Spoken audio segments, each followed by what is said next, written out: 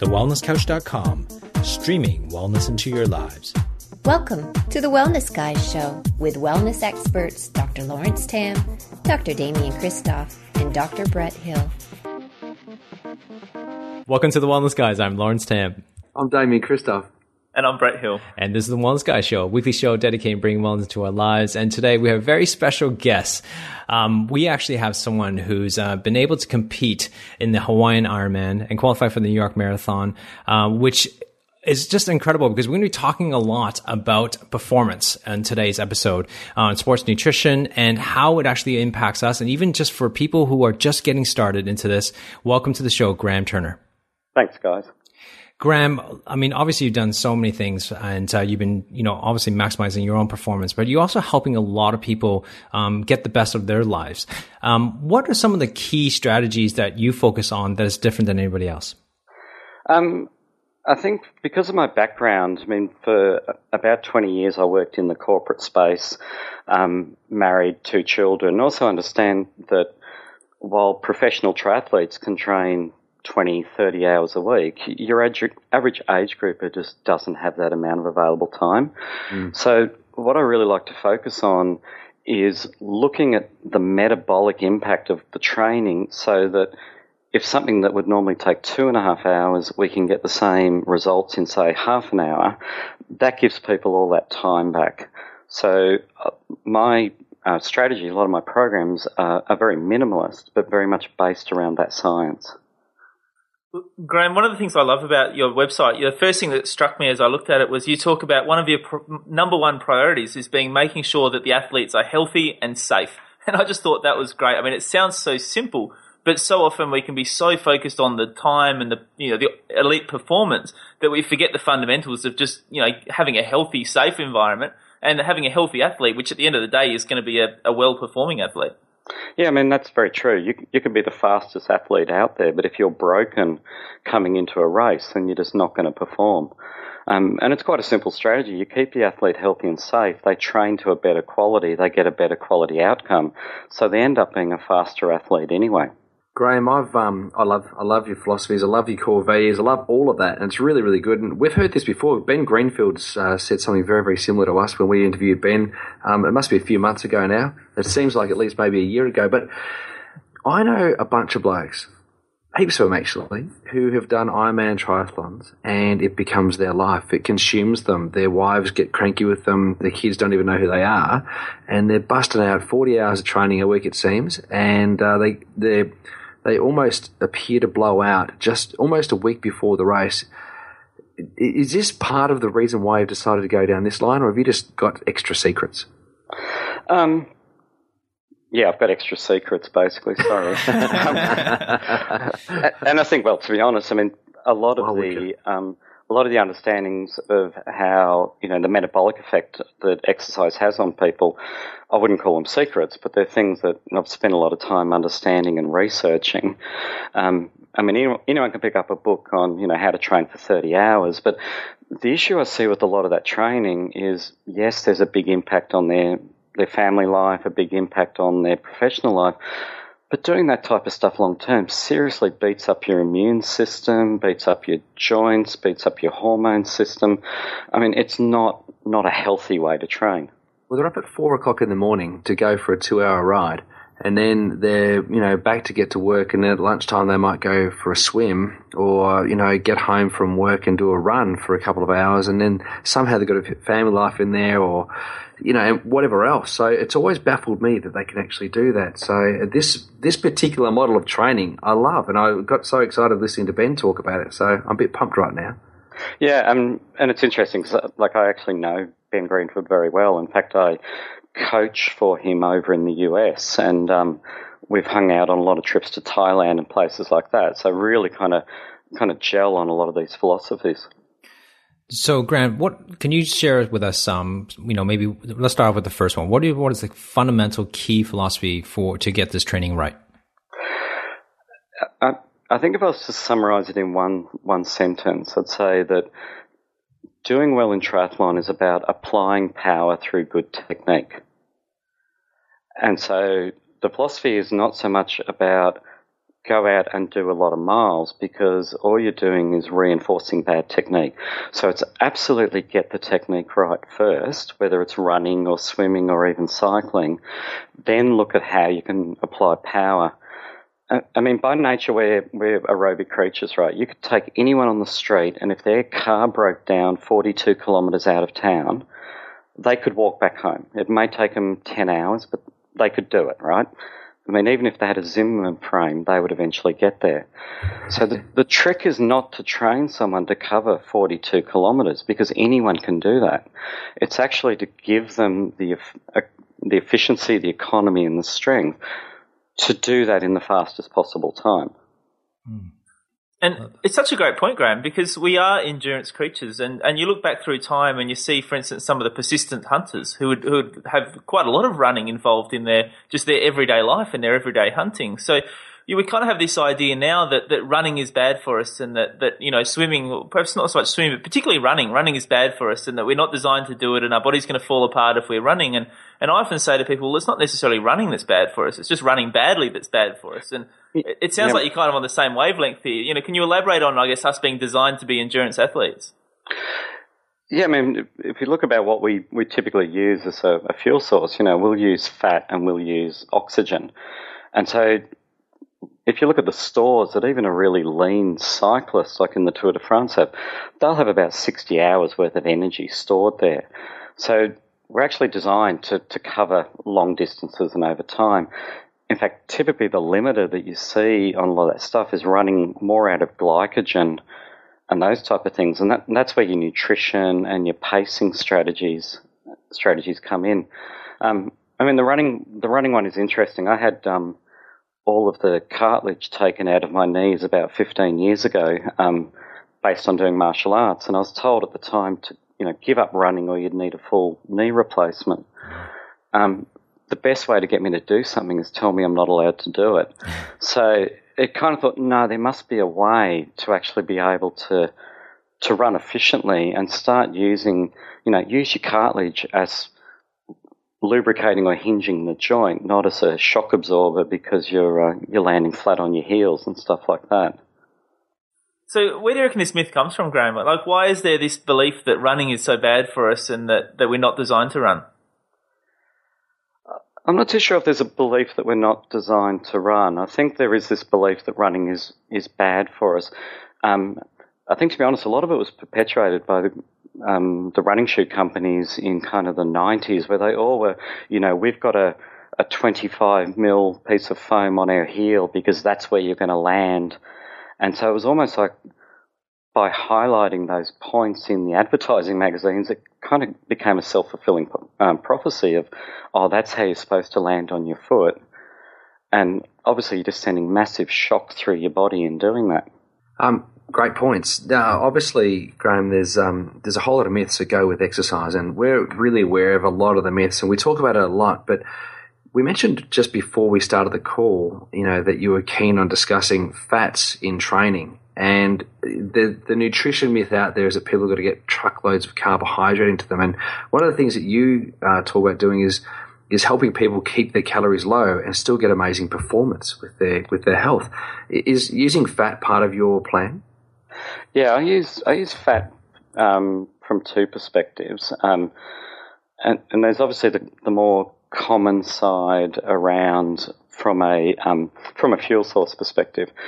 As mentioned, you've got a limited amount of glycogen in your body. If you're going hard, you've got about an hour 40 worth of stored sugar in your muscles and liver in the form of glycogen.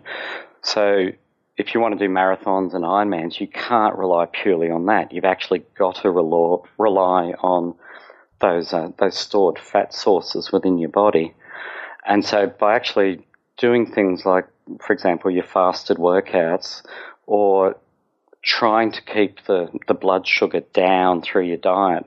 I always like the old belief that you should have a gel 10 minutes before the start of a race. I mean, everyone knows that.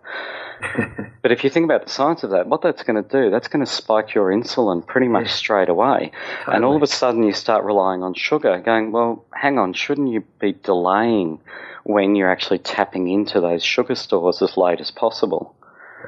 And so for my guys, with their nutrition and things like that, it's not so much using a high-fat diet, it's more using a diet that will keep their blood sugar down so that their body's more efficient at oxidizing fats.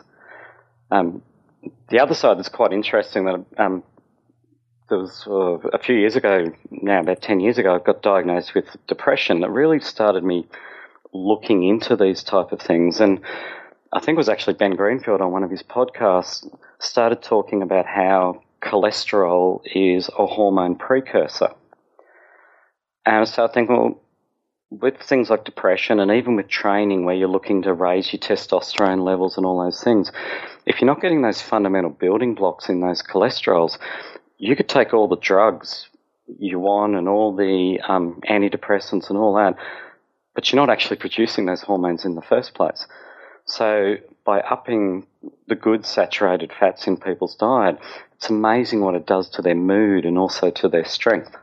So, Graham, you mentioned before that getting the timing right in terms of, any of those carbohydrates you're introducing is really important. So, that there is this sort of theory out there, you see it in books like the Paleo Diet for Athletes where they talk about, training lower in terms of carbohydrates, sort of training your body to be more of a fat burner, and then on race day using some more of those carbohydrates. Is that the sort of approach you're talking about? Yeah, to some extent, because the problem you get on racing, it's not so much you find around the fuel utilisation, is that when you start pushing yourself at a fairly high level, it actually becomes more of a mental fatigue. And Tim Noakes talks a lot about this in things like the Central Governor and stuff like that. So actually using sugars like gels, for example, later in the events actually tends to get over that mental fatigue. You can also do it using things like branched-chain amino acids because, again, it's just placating the brain. But fundamentally, you're using a low GI source like a UCAN superstarch, but you sometimes do need to kick in a little bit of that brain glucose towards the end. Graham, just a question for, especially because you do help beginners too to kind of get running. But, you're talking about shifting into this more of a fat-based type of diet. How long does the body take to change in your experience to kind of, get into that, switching from that high sugar glucose type of diet that most people are on? Yeah, it's a good question. And I think people get confused between a high fat diet and a ketogenic diet. And if you want to go to a ketogenic diet where you are predominantly within your body burning ketones, that can take several months to get to that. It only takes about a week or two to get into that nutritional ketosis, but to actually get your body efficient at using it can take several months. If you're talking just purely about going to a higher fat and a lower carb but a low GI carb, you actually find that is fairly quick. That only takes about 2 weeks to actually make that kind of change. Just changing tack a little bit, Graham. One of the things that I've seen you speak about a bit is about the immune system, and I think we've all seen it with people who start doing these longer endurance-based type sports. Is that they can sometimes get a bit run down, their immune system can start to get a bit low, and they can start sort of becoming susceptible to some of those coughs and colds and infections and all those sort of things. So I'd love to hear you talk a little bit about your approach to that and how you get around that and enable people to stay healthy and healthy immune system whilst doing this sort of training. Sure. There's probably two answers to that question. The obvious one is don't do the things that are going to suppress the immune system. So I see lots of training programs where they're out doing 2-hour runs. They'll do 2 or 3 of those a week, and they do the 6-hour bike ride and all of those things. The one thing that I've kind of learned is that there's no real metabolic adaptation that you get after a 2-hour run. So in terms of the impact on your blood and things like that, running for 2 hours or 3 hours or 4 hours really doesn't make that much difference. And so in terms of that benefit that you're trying to get, you don't actually need to do that amount of work. So it's funny, when I did Melbourne Marathon, which is where I qualified for New York Marathon, my longest run before that marathon in training was 21 kilometres. And so I'd never actually done the longer runs. What I'd done was a lot of interval-based training. there's a lot of science around increasing your red blood cell count through the use of interval-based training. And I'll admit it, I'm a nerd. I've actually got a hematocrit meter sitting in my bedroom. Wow. Because I just love to test it. Yeah, where did you get one of those from? One of those. I know, it's amazing what you find on eBay. It was sitting on there one day and I went, I'll have that, thanks. So it's interesting, like even just playing around with, do you do 30-second anaerobic efforts or 90-second anaerobic efforts, and the impact it has on your red blood cell count. What is that? I actually found it was around a minute was optimal for doing that. There you go. But if you're doing that type of stuff, you're not putting that load on the immune system. The other thing then is to look from a nutrition perspective. A lot of sports nutritionists, and I know from when I was trained, you need to look at your macronutrient ratios. But it's also going and looking at things like, okay, what's your iron levels that you're getting? What are your vitamin levels that you're getting? What's your creatine levels in the blood? Those type of things actually allow you to keep an athlete more healthy than purely looking at calories in, calories out. Now, Graham, this is really great because a lot of people, they get their nutrition program from their triathlete coach or their triathlon coach.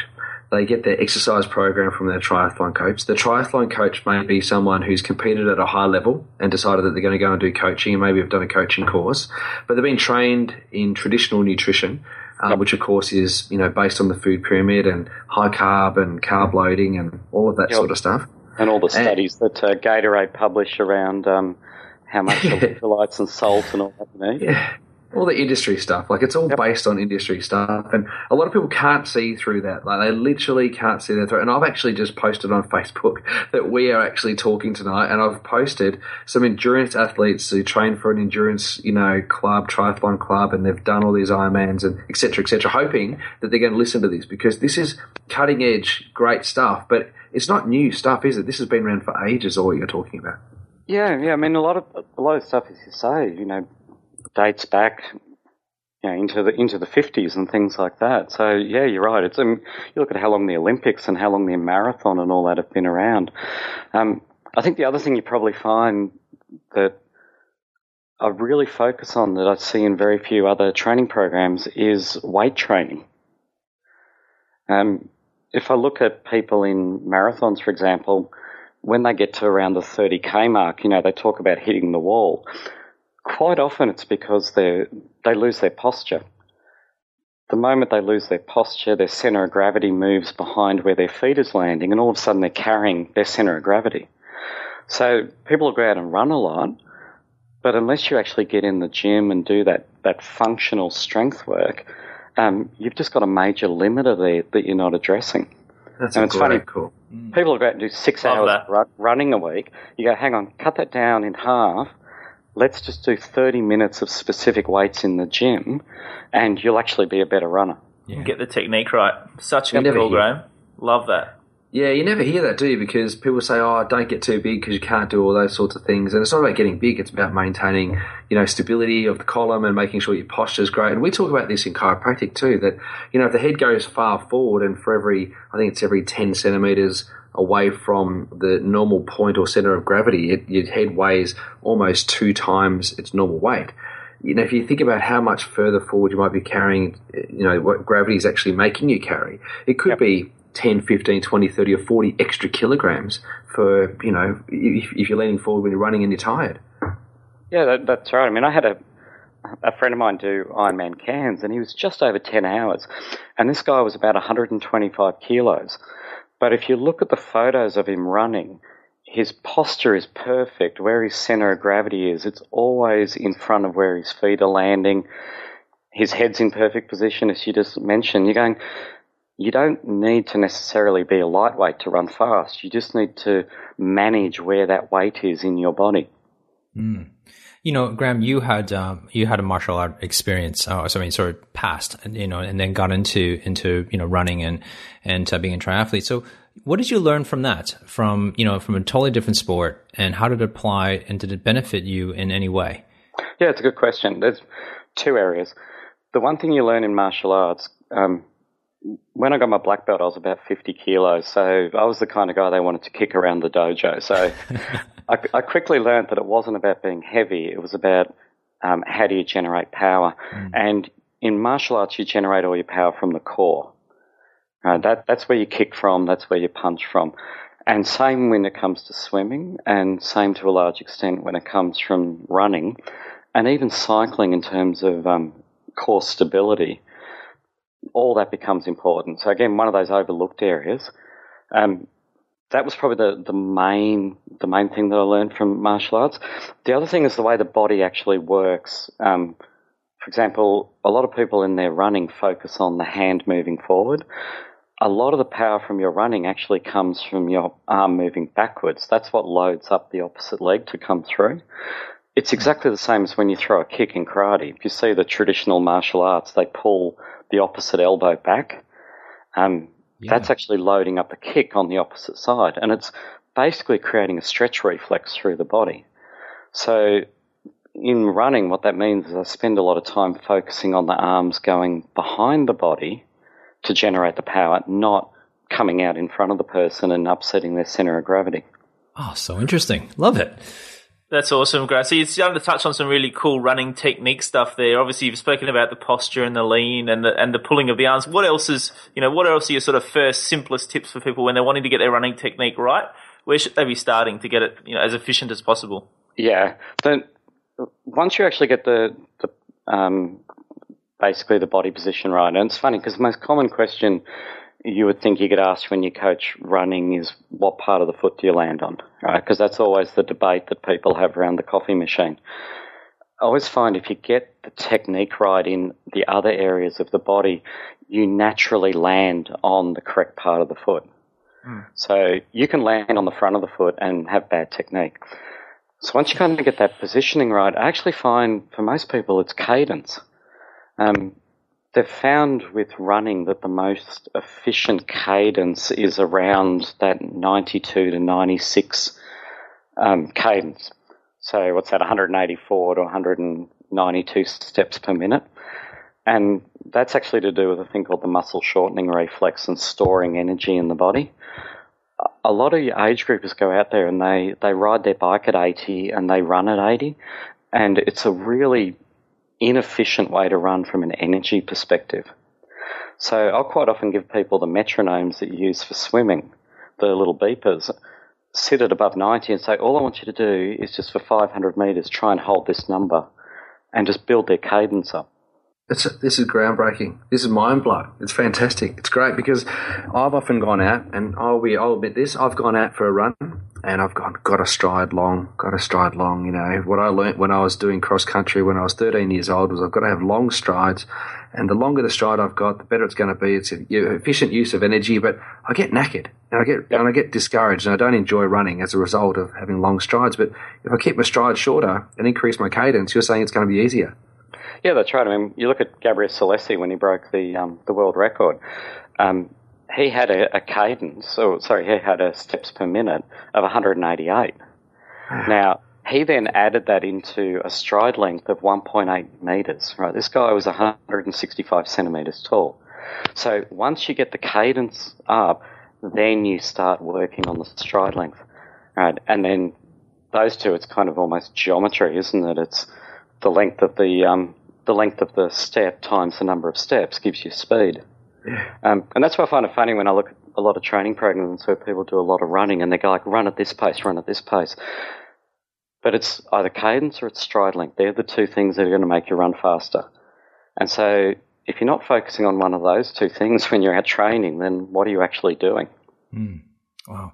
You talked about, people, beating the world record and, you helping people overcome their, personal goals and everything.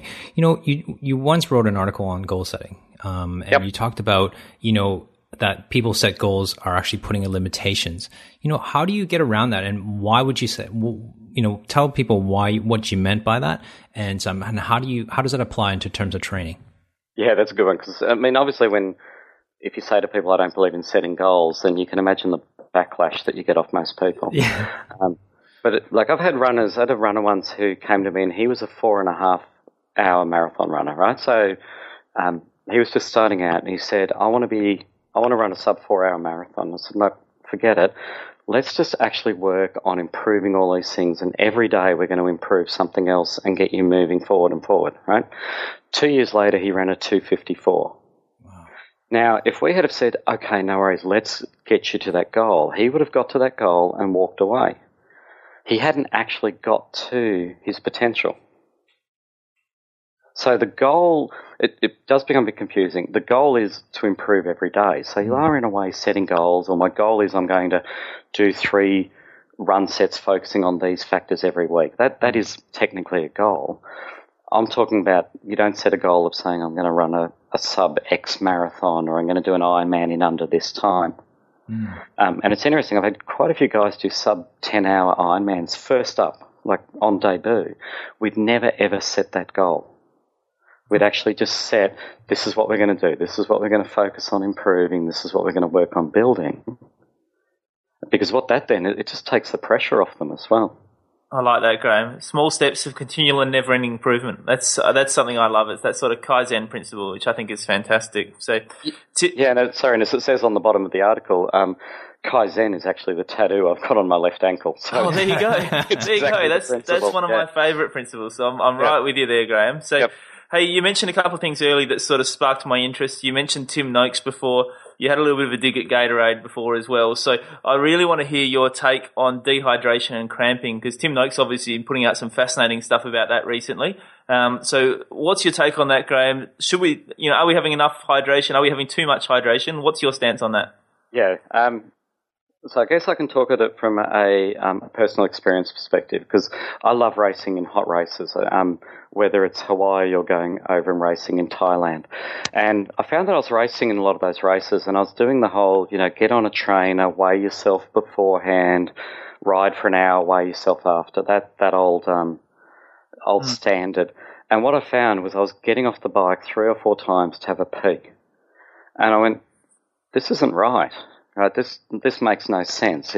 Why is my body wanting to expel all this surplus fluid? And so I just started to go on the whole philosophy of, if I'm thirsty, I'm going to drink. And I did it once at a race, and I thought, I don't really care about this race, so if I blow up or cramp or anything like that, it doesn't matter. So I'm not going to drink beyond what I feel I need to. I'm not going to take any salt tablets. Got through it perfectly fine. And I find it funny when people say, I knew I'd had plenty to drink because I was out on the run and my stomach was sloshing all around. It's like, that doesn't make sense to me. And then when Tim Noakes' book, Waterlog, came out, it actually explained a lot of that about how the body maintains hydration within the cells and all those type of things. Then that kind of put the science to what I'd found in my own kind of test case of one.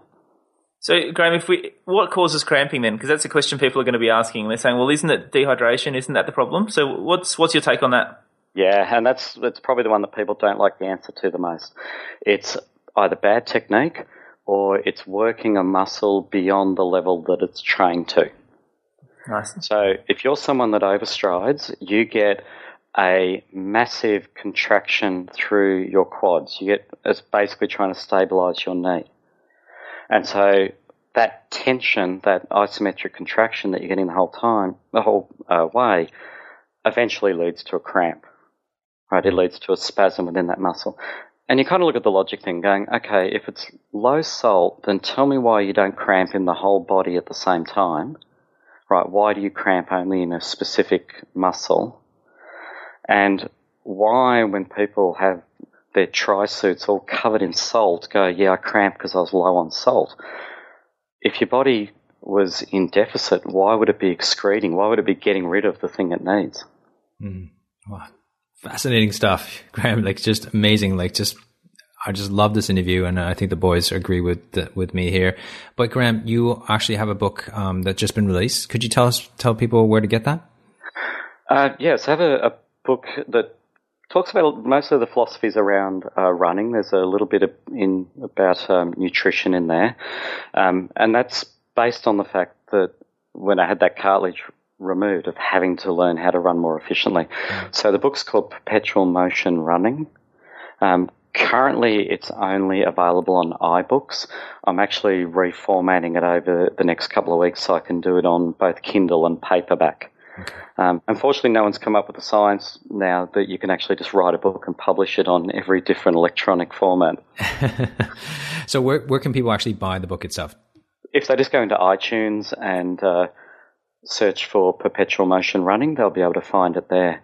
Okay. I should say I'm a big fan of using iPads for books now because I could actually embed live video within the pages of the book.